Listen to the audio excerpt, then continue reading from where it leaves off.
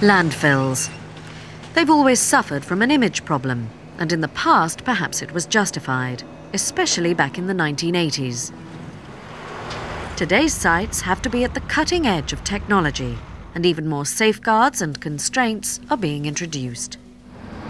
Well, unfortunately, the current image of landfill amongst most of the public is not a very happy image. I think people base their image on the history of landfill, what they perceive as landfill as being a site that's uncontrolled, it's not scientific, it's not, it generates litter and flies and vermin. But in reality, sites are designed with a great deal of care, a great deal of control goes into the generation of them, in the operation of them and the management of them, both whilst they're being filled and afterwards. This golfer may not know it, but beneath his feet is a former landfill site. There are around 6,000 landfill sites dotted all over Britain, taking about 80% of our household waste. Once they've been filled up, many of them are restored to useful amenities, like this golf course.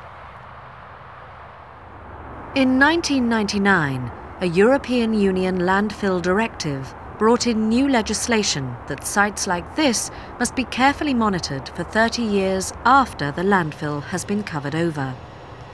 It's aiming to ensure that the rubbish beneath the surface doesn't come back to haunt us in the future.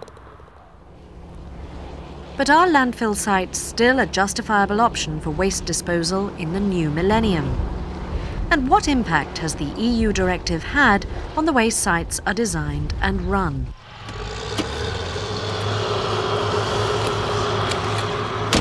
From first selecting the site, right through to what happens to them after they've been closed down, it's a highly technical process.